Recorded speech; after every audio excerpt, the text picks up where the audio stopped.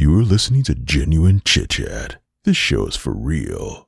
Hello there guys, and welcome to another episode of Genuine Chit Chat. This week I'm joined by Ben of the YouTube channel Star Wars Timeline. So guys, this is another two-parter. So part one is out obviously now, that's what you're listening to, and then part two will be out in a week's time. But if you can't wait for that, then go over to patreon.com/genuinechitchat, and for as little as £1 a month, you get access to the Patreon exclusive feed, which has this full Genuine Chit Chat episode in there, as well as hours and hours and hours of additional content that you can only get on Patreon. So make sure you check that out, a link is in the description. But getting into the detail of this conversation, I obviously spoke with Ben of Star Wars Timeline, and we spoke about a wide variety of things. In part one, we didn't actually talk about Star Wars barely at all, so don't worry if you're not the biggest fan of Star Wars. We speak about Ben moving from his home country of Russia over to New York, obviously the United States, and we talk about some of the cultural differences and similarities, as well as Ben's education in animation. We speak about animation a little bit, as well as mythology, and Joseph Campbell is mentioned. And then towards the end of this conversation, we then talk about Dune a little bit. In this one, it's completely spoiler free. We just give a small amount of our thoughts on it, and then it cuts before we get into the more in-depth discussion, which will be in part two. Now, I will just quickly add here that at the start you hear Ben's voice. The connection is a little bit off for the first minute or so of the conversation. It's very, very minor. You can't really notice the difference that much, but just for any of you audiophiles out there, if you do notice it, don't worry, after a minute or so it goes completely normal and the issue does not reoccur, so no worries at all there. But make sure you check out Ben's YouTube channel as well as his social media. Links are in the description. Make sure you check out my 4 appearances on Star Wars Timeline, and just enjoy the conversation. It is a lot of fun. But I'm going to be back at the end to give a little bit more information of what's to come and things, and as we end the year of 2021. But hope you guys enjoy this. So I present to you Ben of Star Wars Timeline. Welcome to Genuine Chit Chat, where we have honest conversations with interesting people, and I'm your host, Mike Burton.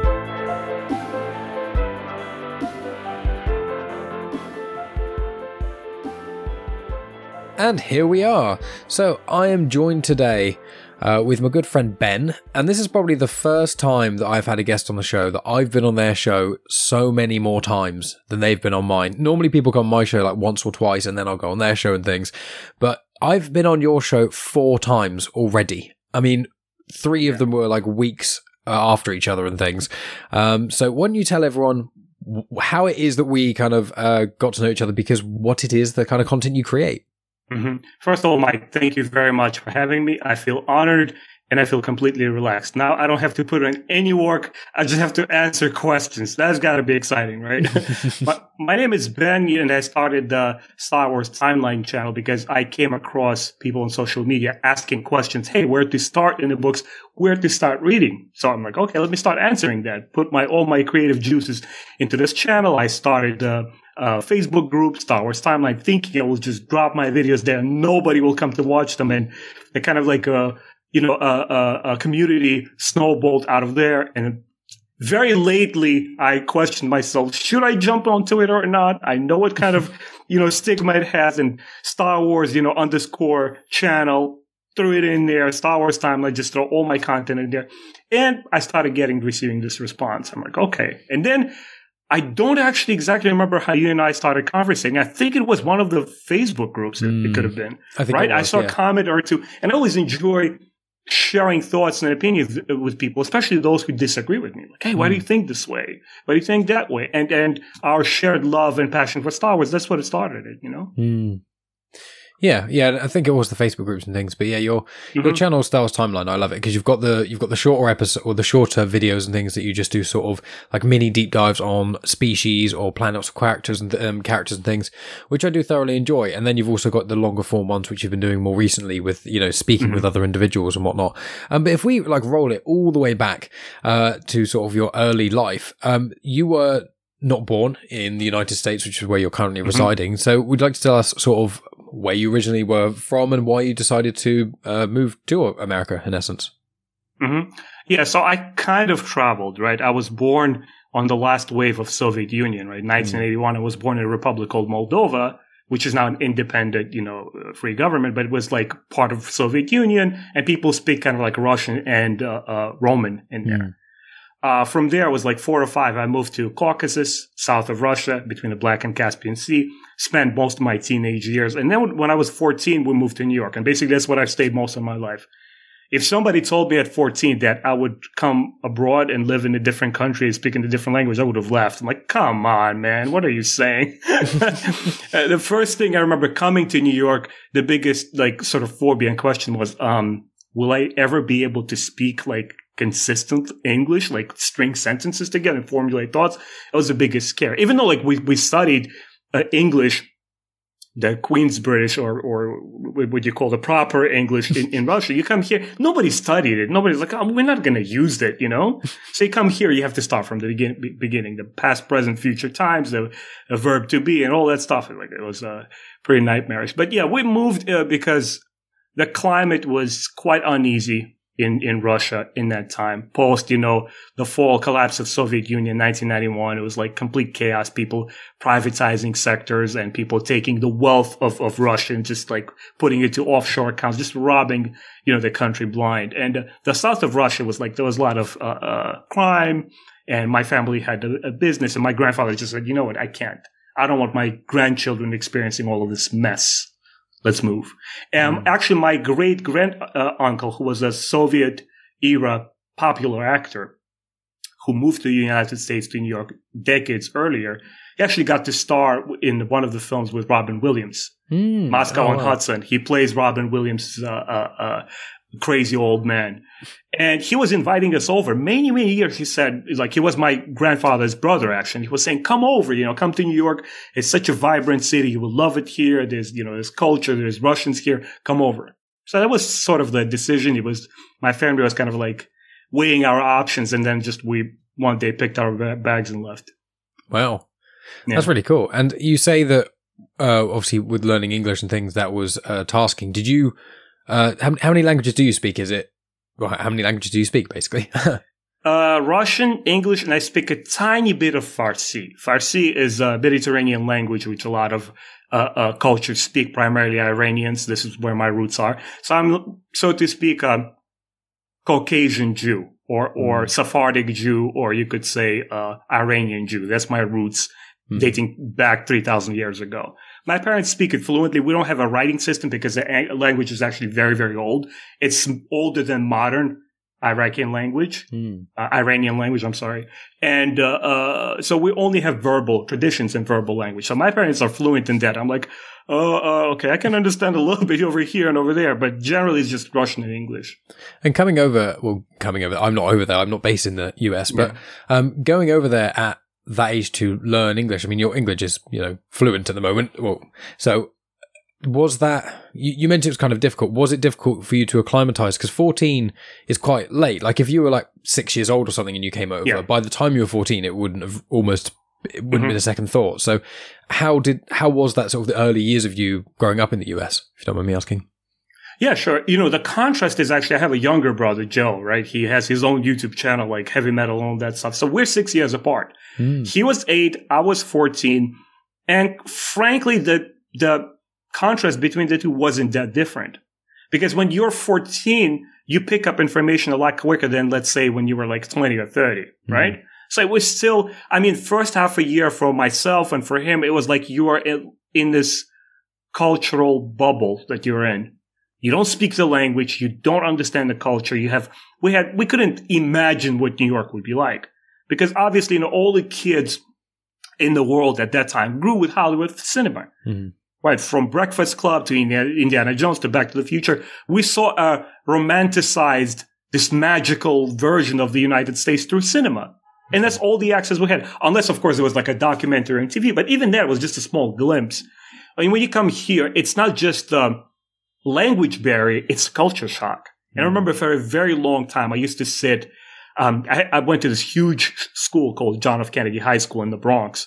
It's primarily, the kids were demographically Hispanic kids, Latino kids, Black kids, and only 6 students of like 6,000 student school. And you would sit silently in the classroom and just not say a word because there was just like that kind of barrier. I'm like, I don't know what to say. I don't want to sound stupid and inaccurate. I remember one day some Spanish kid turned over and he looked at me over the shoulders like this big guy. He said, "Hey, Ben, are you okay?"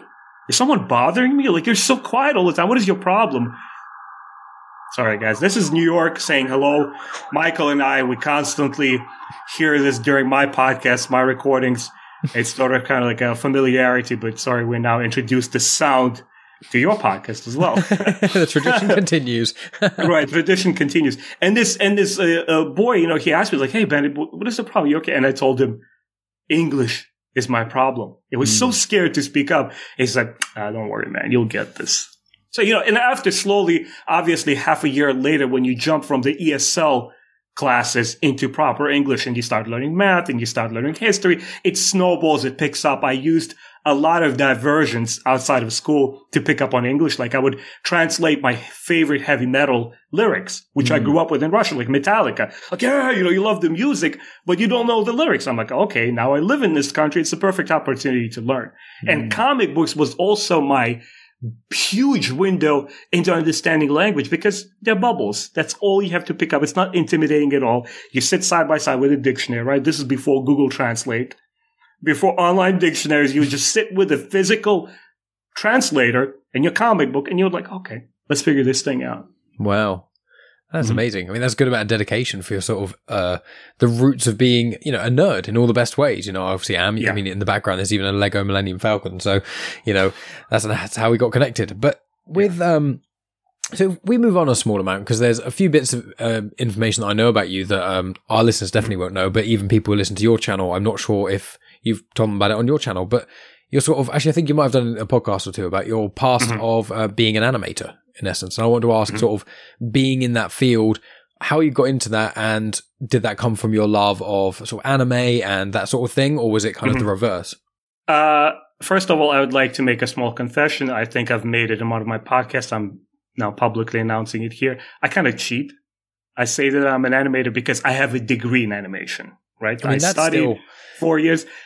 I have a degree. I insist. I have a degree in animation. I never pursued it as a career because by my final year graduating from School of Visual Arts here in New York, I realized there has to be a balance between workload and you enjoying it. If workload outweighs your love or passion for something and your heart is not in it, you can't call yourself that.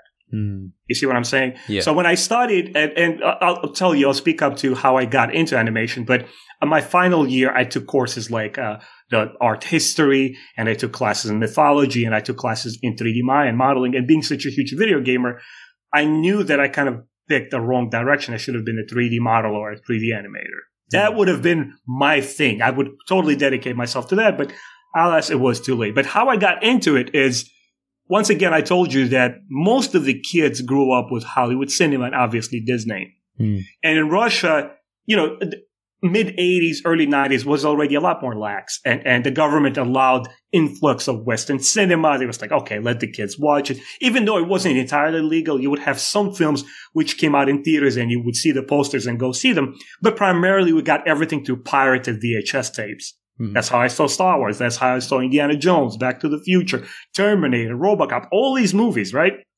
And gathering my thoughts. Your question was? It was about why you pursued the career of animation. Right, because I pursued degree. Right, we were on Disney, sorry. Yeah. And obviously a huge part of the childhood was Disney. Partially it was their animated series that were on television, like, you know, DuckTales and, you know, Chip and Dale and all of that stuff. But also the animated films, Pocahontas, you know, Beauty and the Beast, The Lion King, you know, Aladdin. When I saw that, I'm like, and I used to draw them in my little sketchbook. I always dreamed that I would work for Disney one day. That would be this great. And we also had a very immense tradition and library of Russian animation, which is known throughout the world as some of the most amazing animation ever produced. And I said, I want to work for Disney someday. So we came here, and the way that I got specifically in that school and got a degree in animation, somebody at my public college, the Lehman College that I went to, my art teacher said, well, Ben, there is this School of Visual Arts. If you like animation, you should go there. And I went there. I had an interview, and the lady, not maliciously so, but she sort of laughed at me. She saw my little scribble. She said, Ben, you realize this is one of the best schools on the eastern coast of the U.S., like art schools. Only special gifted kids get here. Like what you brought here, it's just scribbles. You don't even have a portfolio. I got up. I was so fumed. I went to the interview by myself. I was 18 years old. My parents were not present. You know, you're like, feel a little bit vulnerable and insecure. And I stood up. I got so fumed. I looked at her. I said, lady, expect me in the school next year. So I left. I picked up my scribbles, and the same professor who suggested the school to me, she helped me build my portfolio, for which I'm forever grateful. So I came back next year, all my portfolio done, and I went to the school based on the principle that I will do the impossible. You told me no, but I will get in the school and I will study animation. Amazing. So that was Impulse. The encouragement, the inspiration, aside from Disney and Russian film, was also anime, which we had very little access to in a small town that I grew up in. But the two biggest things were Guyver, and it was one early Miyazaki film, which I forget what it was. It was an earlier Miyazaki film. It's fully animated, and we did understand that it was Japanese. It was specifically a type of animation, but I didn't realize it was this anime genre. You know, I just knew it was a Japanese cartoon. Mm. And out of interest, what kind of since then, what other anime do you like? Because I know you like a few. So once I came here, I started working in a comic book shop right across my street called Bulletproof Comics for many years. And the way that I got into working there was this Korean gentleman who owned it, Steven Chow, who had a bunch of comic books and video games that he sold there. And I came through one time and he had a collection of anime.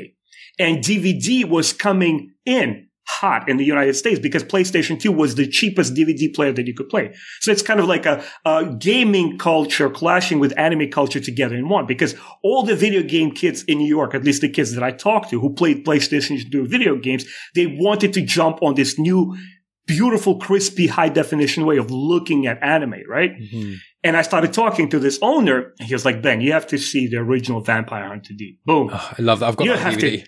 Right? You have to see Akira. Boom. You have to see the original Ghost in the Shell. Boom. Mm-hmm. It's like he started barraging me with all this stuff. Escaflowne, Outlaw Star, Cowboy Bebop. You know, it's like, of course, Naruto was already making its headway into the States. It was only available on VHS.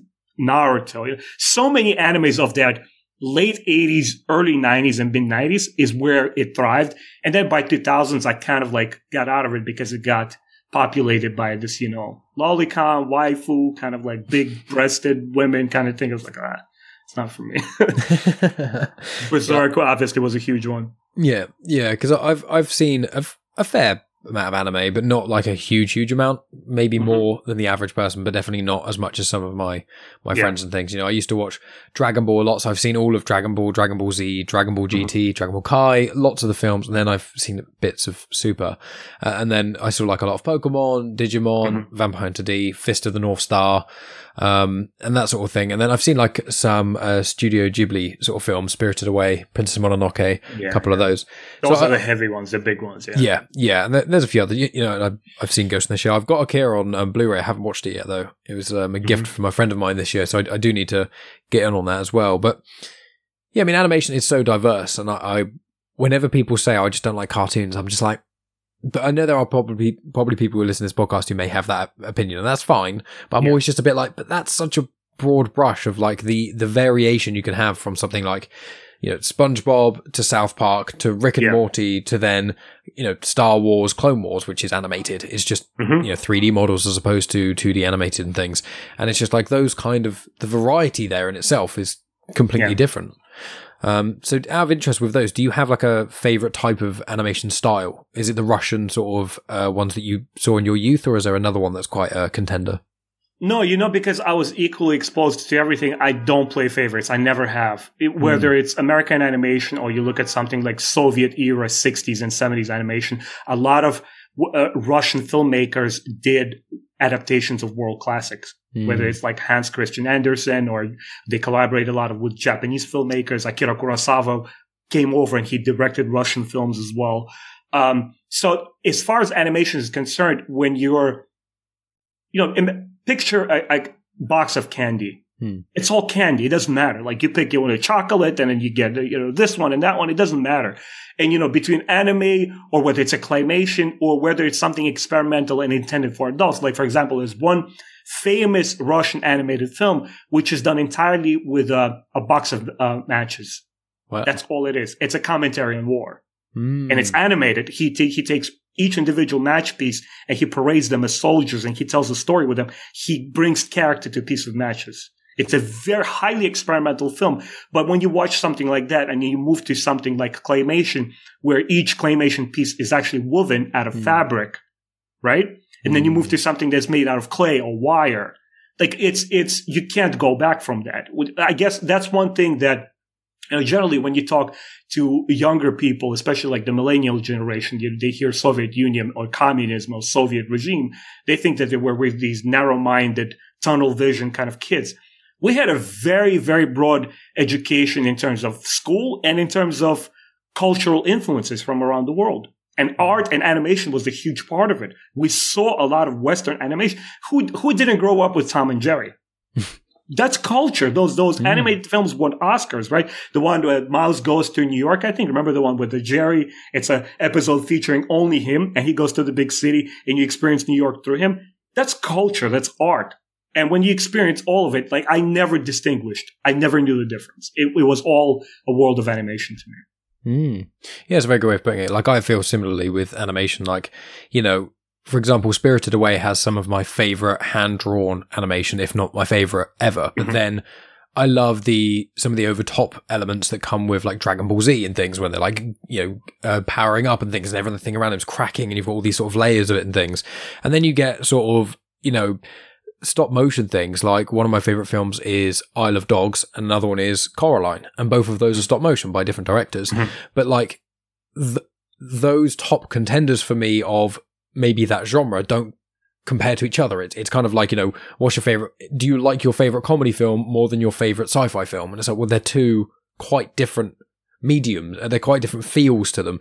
And with animation, there's just such a wide scope and variety. And as you say, it's so connected with the culture, is that most nations across the world have their own sort of variant. I mean, even, obviously Americans have got their standard sort of cartoon, but even they've got elements which are more similar to anime, such as like Avatar.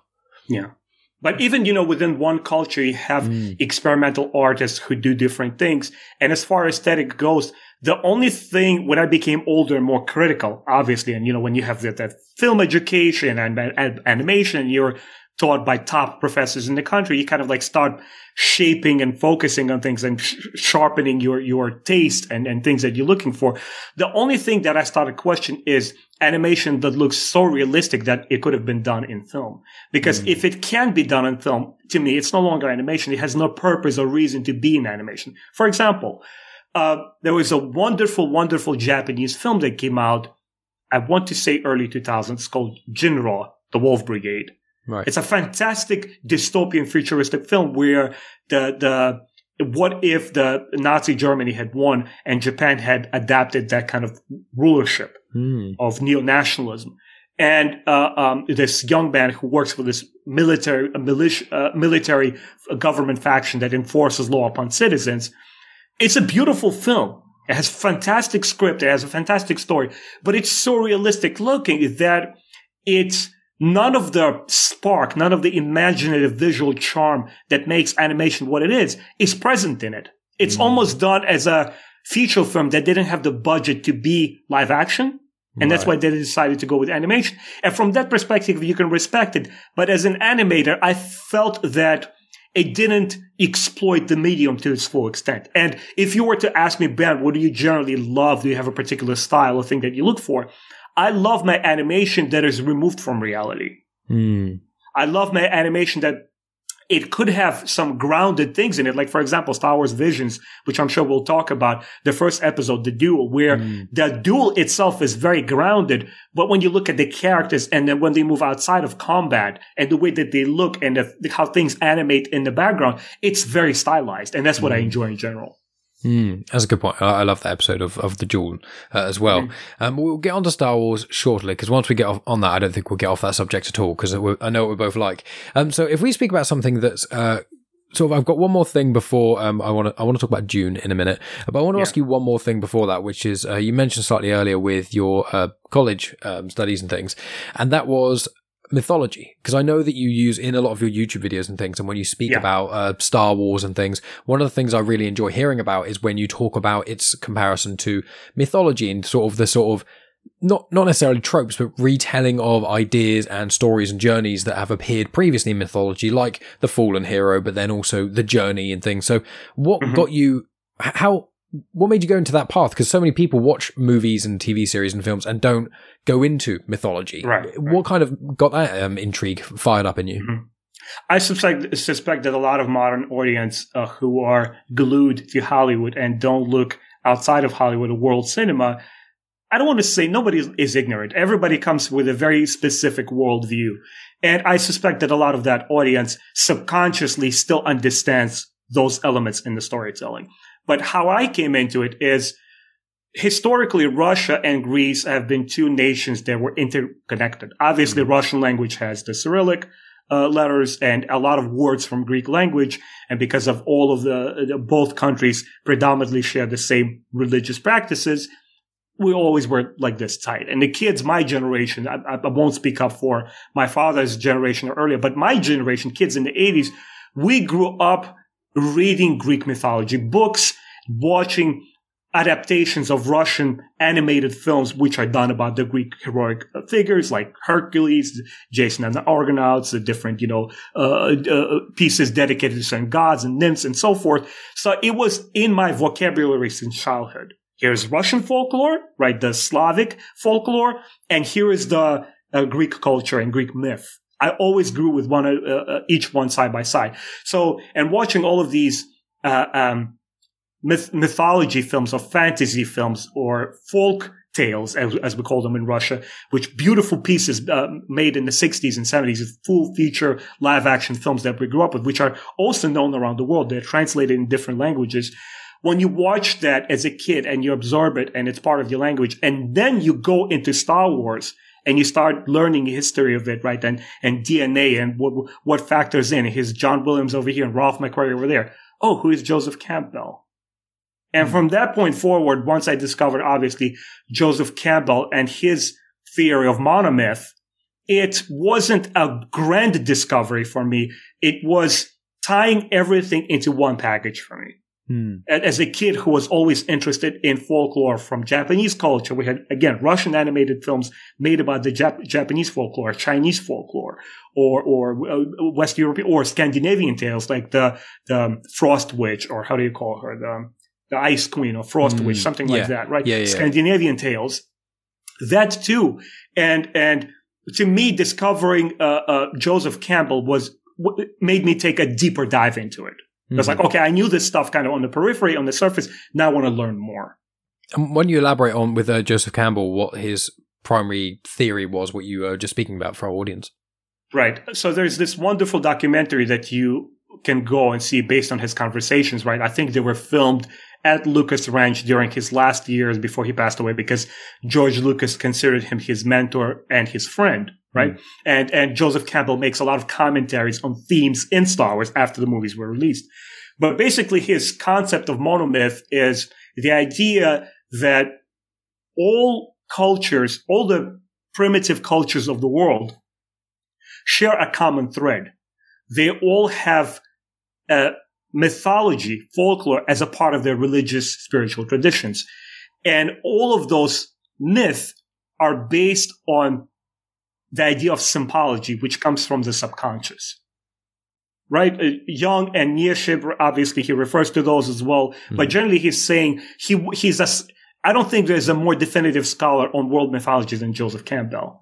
He's got renowned for his work during the 60s. And to this day, you go to any bookstore and his book of A Hero with 1,000 Faces will be there sitting on the shelf. It's the definitive work on world mythology. And, it's such a hopeful and encouraging thought that we're all united, something that comes from our psyche, from somewhere buried deep underneath.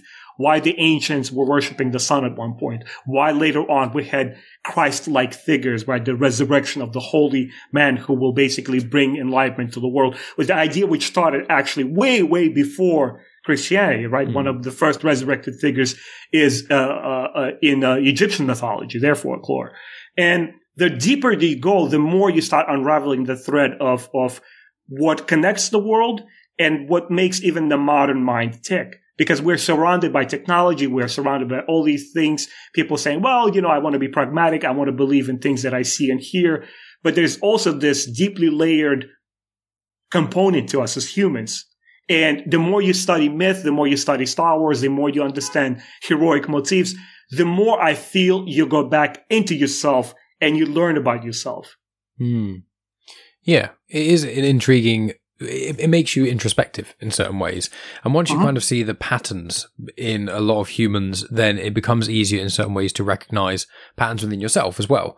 You know, it's one of those things I've spoken about on this podcast many a times, but my dad passed away when I was 19, and I've said that it's the worst thing that's ever happened to me, but it's the best thing that ever happened to my character. Because something like that made me have to sort of reevaluate what things about him I liked, what I didn't, and then think about, well, why was he the way he was in this way? Why was he the way he was in that way? And I was like, oh, because of this. And then I was like, well, I've got that trait as well.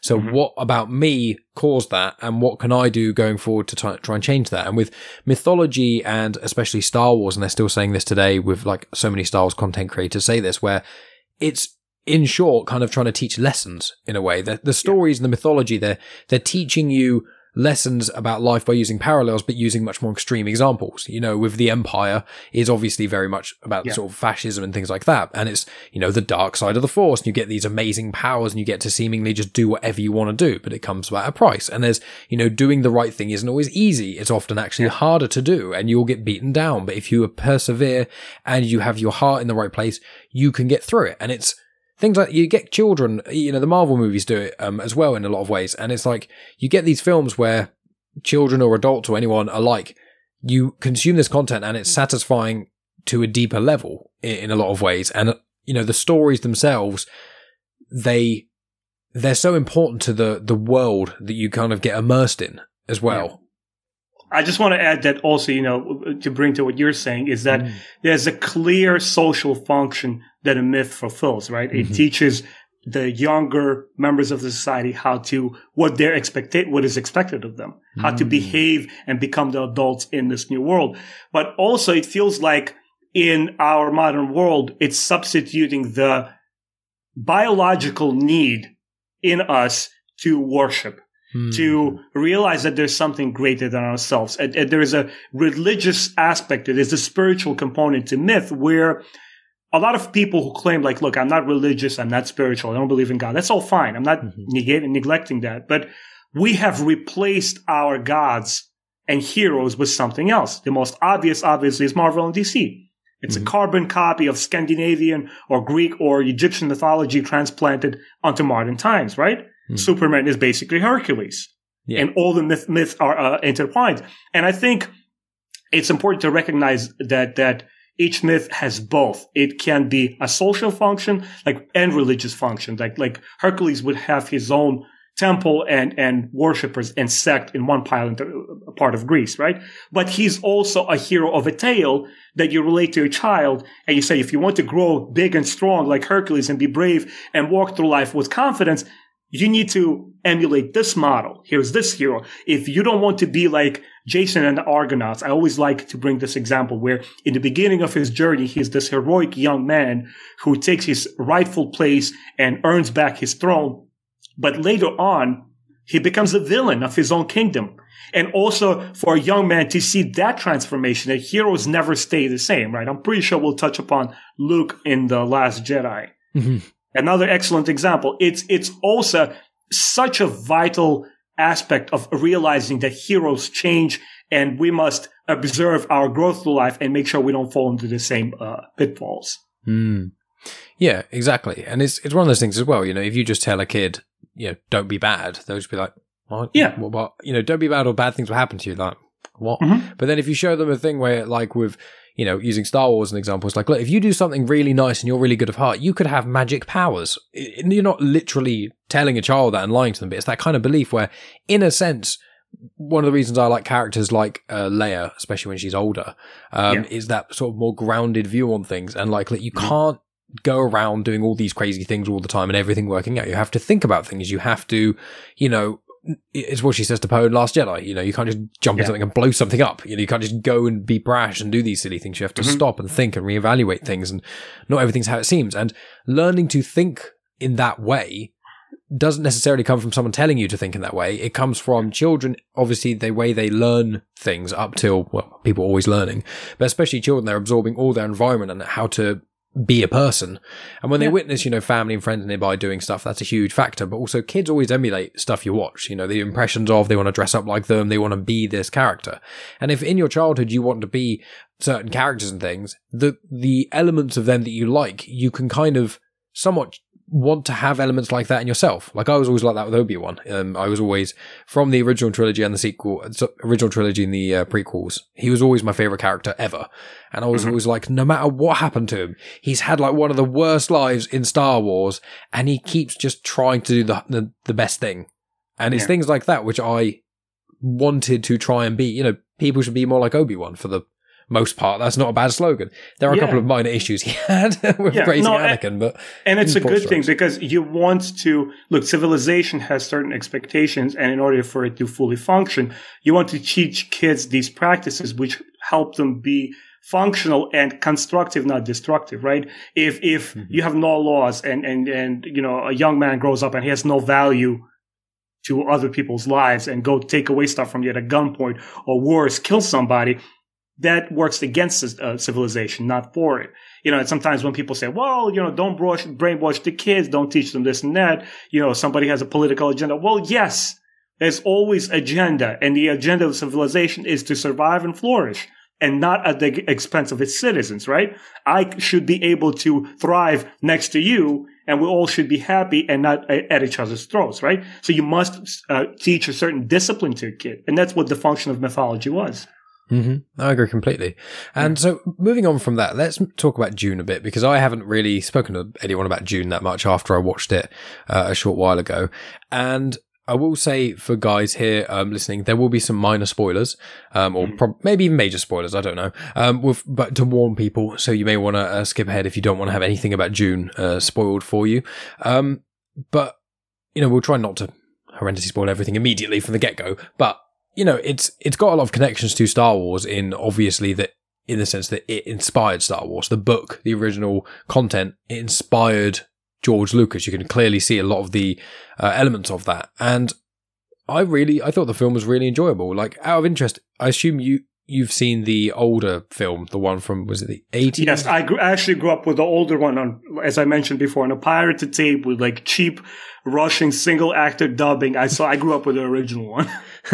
So I've heard that it's a very different film. It's quite cheesy, and a lot of people really don't like it. Out of interest, how does it compare to the modern Dune, which obviously I've seen, but I haven't seen the old one?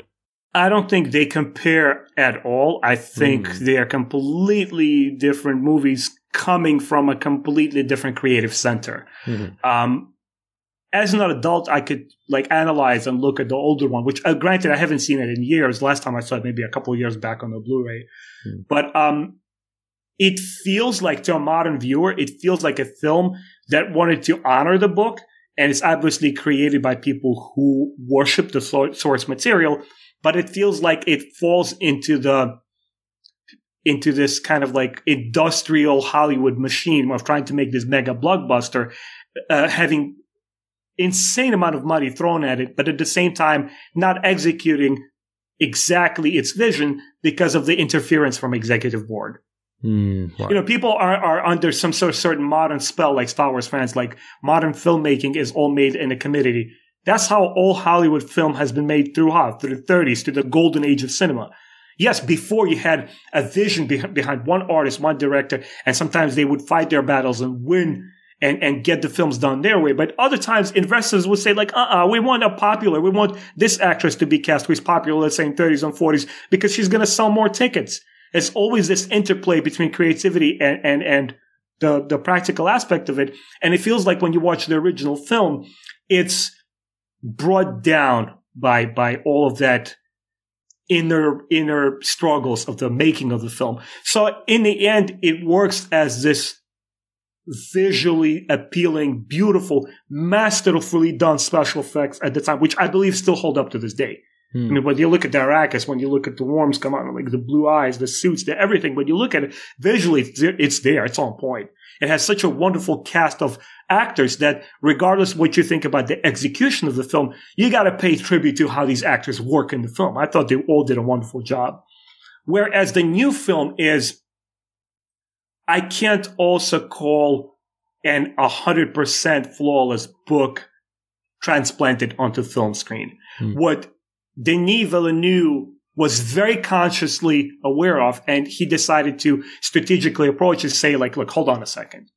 The book has this very spiritual, nuanced way, the way that it relates characters, that it relates scenery and psychology and spirituality, that it is impossible to capture on screen. And he said, so what do? Do I completely butcher the job and do my own version of it?